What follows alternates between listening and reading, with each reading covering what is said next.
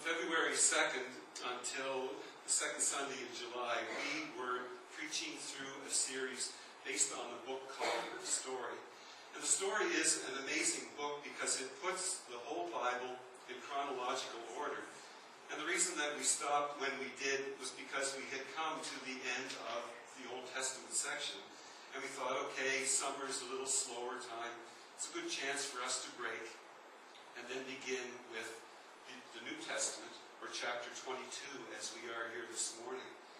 So we spent 21 weeks looking throughout the whole New Testament. And we followed this journey of the Jewish people for centuries. But there was one consistent theme throughout all of that, and it was the fact that it was pointing toward the coming of a Messiah, the coming of a Savior. So God has done everything that He possibly can in order to have a relationship with His people. He has blessed them.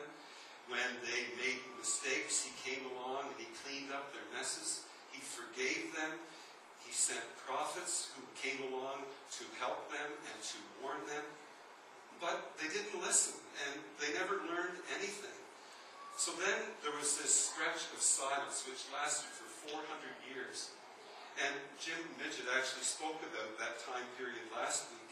And it was during that 400 years that God was preparing the world for the coming of His Son and our Savior.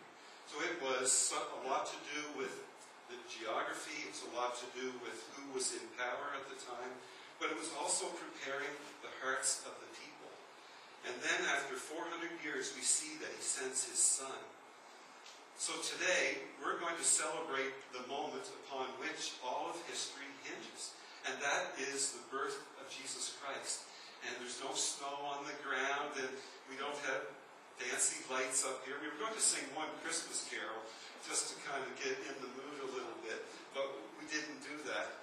But we're here today to celebrate that Christmas story. And the Christmas story is all about God delivering on His promises. Now remember that storyline that I just mentioned. Weaved throughout the entire story is God's desire to save people. It's to reconcile them. It's to bring them back to Him. So the Christmas story is all about that promise, that desire being fulfilled.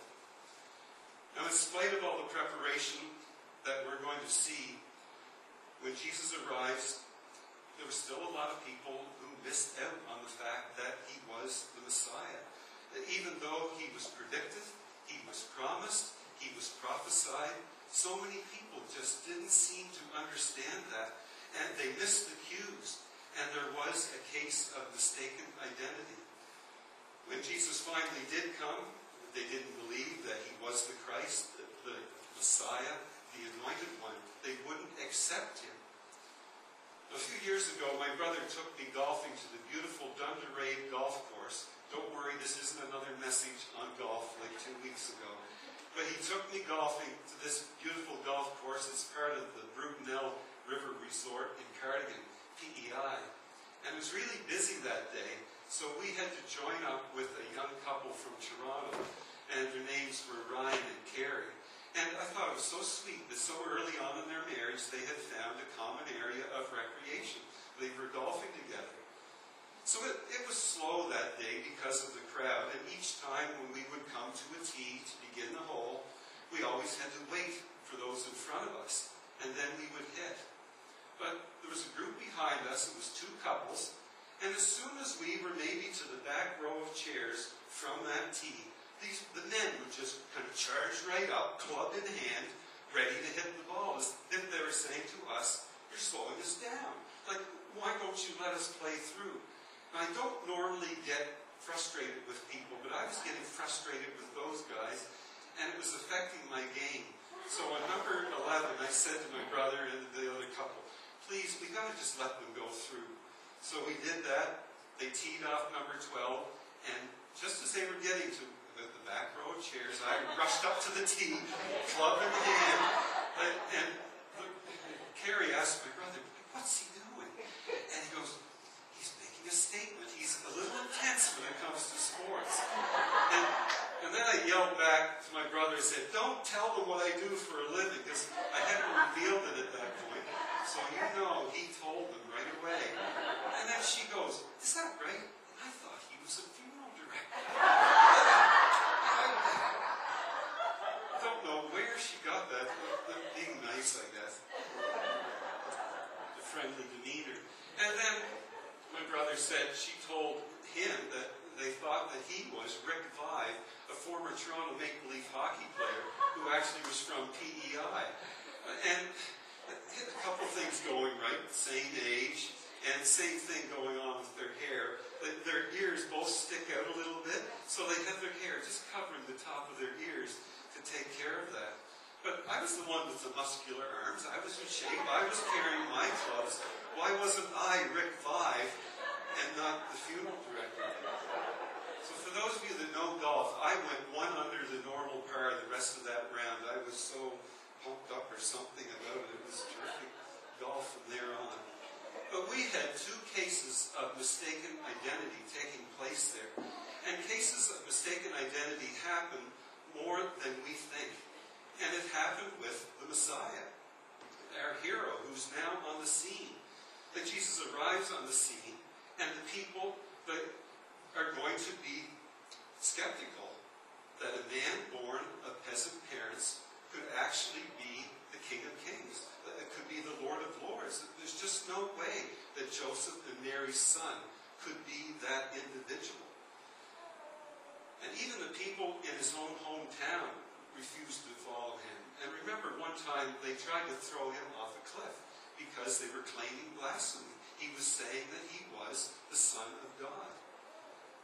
And as we read through the Christmas story in the Bible, we see some very interesting things.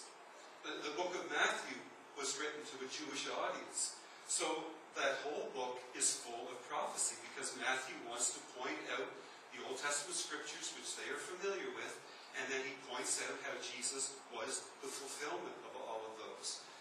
So look at Matthew chapter 1, verse 1. This is the family history, the genealogy of Jesus the Anointed, the coming King. You will see in this history that Jesus is descended from King David, and that he is also descended from Abraham. And then he goes on to give the entire lineage of Christ. And that was very important to the Jewish people. They needed to know that.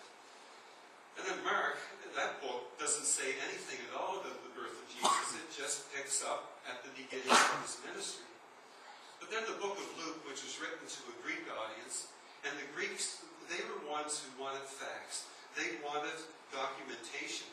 So in Luke chapter 1, verse 3, we read, with this in mind, since I myself have carefully investigated everything from the beginning, I too decided to write an orderly account for you, most excellent Theophilus. So they wanted to hear the very facts that he presented. So he went on to give snapshots, very clear snapshots of Jesus' birth, like where it was, who was there, when it happened. He gave a very orderly account. Now the book of John, that identifies looking at the birth of Jesus basically from a 30,000-foot view. In John chapter 1, we see it, it's almost in poetic fashion. In the beginning was the one who was called the Word. The Word was with God and was truly God. From the very beginning, the Word was with God. Now remember back in the book of Genesis, how it reads, in the beginning, God created. So what we have here, is John wants us to know something. He wants us to know that Jesus didn't begin in that stable on the outskirts of Bethlehem. Jesus has always existed as the Son of God or as the Word of God.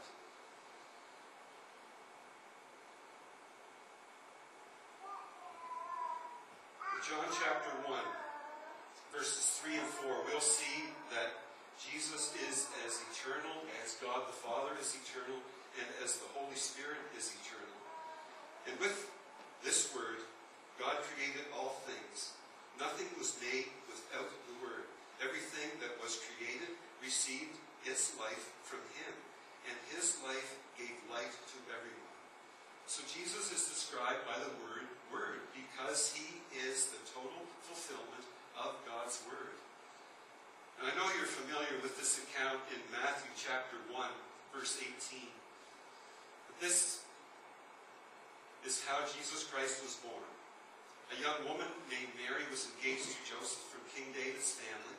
But before they were married, she learned that she was going to have a baby by God's Holy Spirit. Joseph was a good man and did not want to embarrass Mary in front of everyone, so he decided to quietly call off the wedding. While Joseph was thinking about this, an angel from the Lord came to him in a dream. The angel said, "Joseph, the baby that Mary will have is from the Holy Spirit. Go ahead and marry her. Then, after her baby is born, name him Jesus, because he will save his people from their sins." So the Lord's promise came true, just as the prophet had said. A virgin will have a baby boy, and he will be called Emmanuel, which means God is with us. After Joseph woke up, he and Mary were soon married, just as the Lord's angel had told him to. But they did not sleep together before her baby was born. Then Joseph named him Jesus. You need to know three different things about this. There are three different areas that we need to look at. And one of them is that God uses people. He always uses people to do his will. But Mary and Joseph are a part of this story. He always uses people. He uses families. He uses individuals. We've looked at the lives of people like Abraham and David and also someone like Queen Esther. God can choose to do whatever he wants to, but every time he does, he chooses to do it through someone. He chooses to do it through people. So as we study through the Old Testament, we over and over again see that God is at work, fulfilling that plan. And he uses people in spite of the many flaws that we have. And in that Christmas story, we see him using a young virgin girl and a young man who's just a simple carpenter. Like, they have a peasant offering that they give at the temple.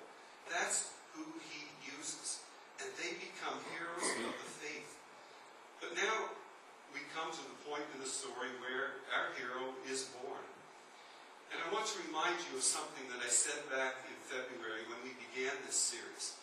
That the Bible can actually be summed up in three phrases. The whole Old Testament can actually be summed up in Jesus is coming. That's all we need to say. That summarizes the whole Old Testament. Then the first four books of the New Testament, we call them the Gospels. Matthew, Mark, Luke, and John. They tell us Jesus is here.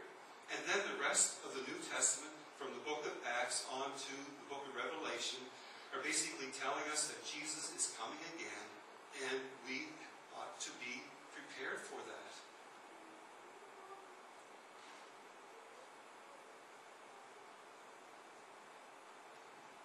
And don't you love this verse in 2 Corinthians chapter 9, verse 15? Praise God for this incredible, unbelievable, indescribable gift. Like, that's the plan that God had. But it all began with the birth of that little baby boy. And on that night, on the outskirts of Bethlehem, God made his way into our world. The voice that spoke the universe into existence. The voice that thundered on Mount Sinai.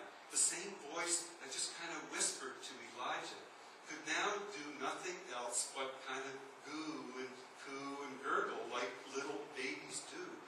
God had come into this world. The Word had become a human being and lived here with us. And he was placed in the feeding trough. God uses people. Then we note that God also has a plan. And his plan is to give us a gift in person.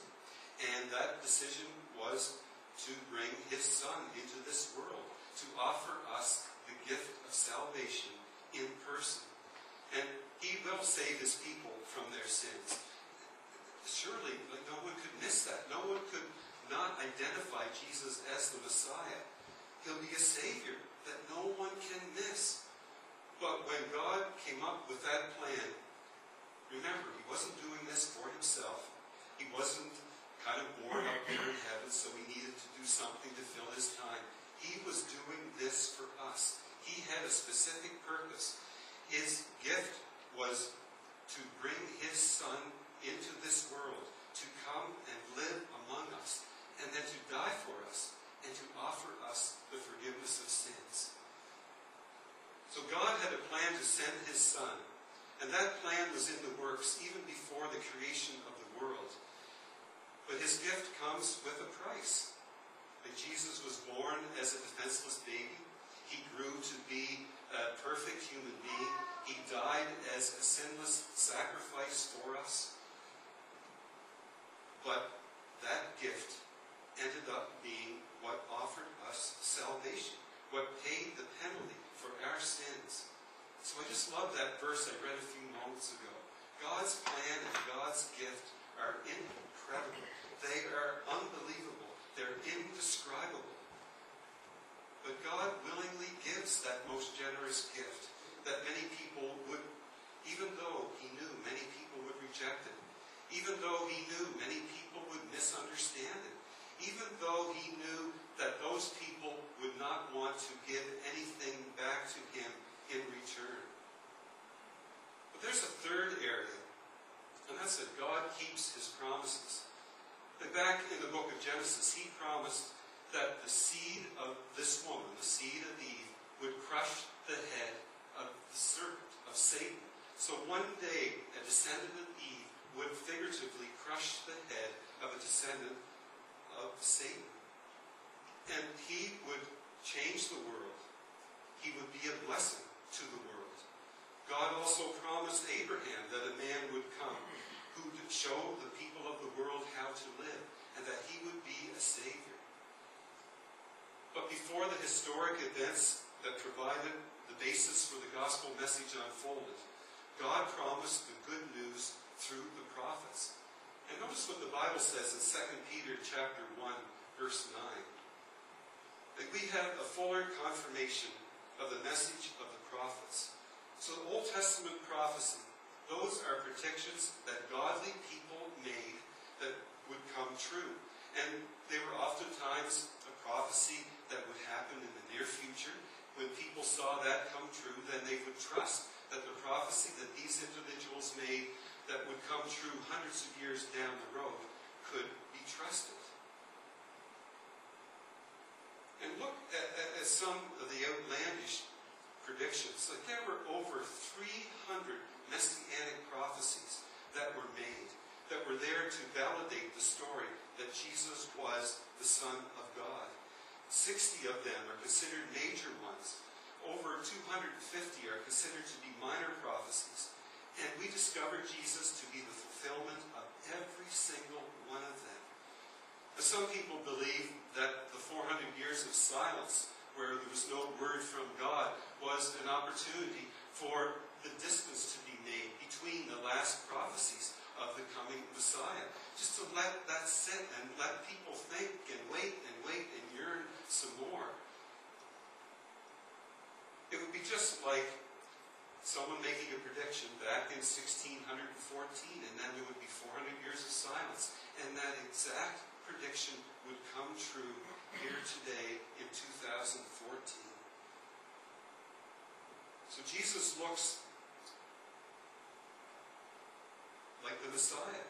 And here are the predictions. And they're so far out, some of them. Micah chapter 5, verse 2. Bethlehem, Ephraim, you are one of the smallest towns in the nation of Judah. But the Lord will choose one of your prophets, one of your people, to rule the nation. Someone whose family goes back to ancient times. So the Messiah is going to be born in Bethlehem, this little town that never actually averaged more than 1,000 people. Isaiah chapter 7, verse 14. But the Lord will give you proof. The virgin is pregnant. She will have a son and will call him Emmanuel. Now this is over 700 years before Joseph and Mary come on the scene. And yet Isaiah predicts and prophesies a virgin birth. Matthew 1 is the fulfillment of that when he said, all this took place to fulfill what the Lord had said through the prophet. And then further along in Isaiah chapter 53, verse 5, but he was hurt because of us. He suffered so. Our wrongdoing wounded and crushed him. He endured the breaking that made us whole. The injuries he suffered became our healing. See, that's 700 years before Jesus' arrest, yet Isaiah is able to make that prediction. And then what about the betrayal of Judas? Like way back in Zechariah, 400 years before Jesus was born, it talks about 30 pieces of silver being paid as a ransom. And then how about Jesus' death on the cross? Like we know that he died by crucifixion. And that type of execution was still 1,000 years down the road. Yet here they were predicting it at this time. But it wasn't even used in Rome until 200 BC, halfway through those 400 silent years. And it wasn't used in Jewish wasn't used in a Jewish country or province until 63 BC. But in spite of all of this, the psalmist writes about that 1,000 years before the crucifixion. In Psalm 22, verse 16. A throng of evil ones has surrounded me like a pack of wild dogs. They pierced my hands and ripped a hole in my feet. I count all my bones. People gawk and stare at me. They make a game out of dividing my clothes among themselves. They cast lots for the clothes on my back. When I was at Maritime Christian College in Charlottetown, one of the full semester courses I took was Messianic Prophecies. So I could keep you here all afternoon going through all of those prophecies, but we have another service coming up. But it's just amazing to see how all of them came true in Jesus. Now there was a man by the name of Peter Stoner, and he was a mathematician. And he decided that he was going to do a study of compound probability. And his study question was the answer to this. What if Jesus just fulfilled 8 of the over 300 prophecies? So he took the likelihood of Jesus fulfilling just 8 of those. And he did the mathematical probability of all of that. So for example, like what are the odds of someone being born and actually being born in the village of Bethlehem? So what were the odds in that? Was it 1 in 10,000 or 1 in 100,000? And he did that with 8 different prophecies. And the odds that he came up with were that it was 1 to the power, in 10 to the power of 17. So that was the possibility of Jesus coincidentally fulfilling all 8 of those predictions. And that's just 8 of the 300. Now I can't explain what that number really means. It's just astronomical. It's all we know. I can't help my kids with math anymore. It's unreal what they do. But God is giving us a very clear roadmap to this Messiah. So you have to understand that most of the prophecies he fulfilled, he had no control over. That you and I didn't have any control over where we would be born. We had no control over what type of family we would be born into. He had no control over that either. And you might not keep promises. I might not keep promises. But we need to remember that Jesus keeps his promises. Every one that he made, he keeps. So he waits for the timing to be perfect. And in Galatians chapter 4, verse 4, when the right time arrived, God sent his Son into this world, born of a woman, subject to the law, to free those who, just like him, were subject to the law. And ultimately, he wanted us all, to be adopted as sons and daughters. So God's purpose has always been to send his Son, not just to be the perfect sacrifice, but to actually be a perfect example for us. And while we've heard so much about him, even with all the descriptions, like many people actually missed out on him.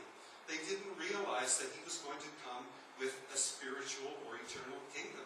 They were familiar with the fact that they thought he was going to come and establish a physical kingdom. And he was going to drive the Romans out. But he didn't do that. So many people mistook his identity and they missed the Messiah. And maybe you grew up with a preconceived notion of who Jesus was, and you were very sincere about it. And perhaps your mind was made up about who he is. Maybe you've always seen him as just an historical figure. Maybe you've seen him just as a good man, or maybe as a godly man. Maybe you've seen him as a great teacher. But it doesn't go any further than that. And if it doesn't, then you are sadly mistaken. You are involved in a mistaken identity. And my prayer is that you will study God's Word, and that you will realize that Jesus wasn't just a good man. He wasn't just a prophet. He was and is the Savior of the world. For unto you is born this day in the city of David a Savior, who is Christ the Lord. Now, one of the first men to walk on the moon was former astronaut James Irwin. And you may not know the fact that he was a Christian. And for most of the rest of his life, every time he finished a letter, this is what he put at the bottom. He said, there is one thing better than man walking on the moon, and that is God walking on the earth. So he understood the story, that Jesus always keeps his promises. He always has, and he always will. Now, the first time that Jesus came to earth, he came as this tiny, helpless baby. He came in love. He came to grow up and to die as a sacrifice for our sins. But the second time that he comes, he's not coming in love. The scriptures tell us that he's coming in power. He's going to come riding on the clouds, and he's going to come for judgment. So we must make certain that we're ready. Would you bow with me, please?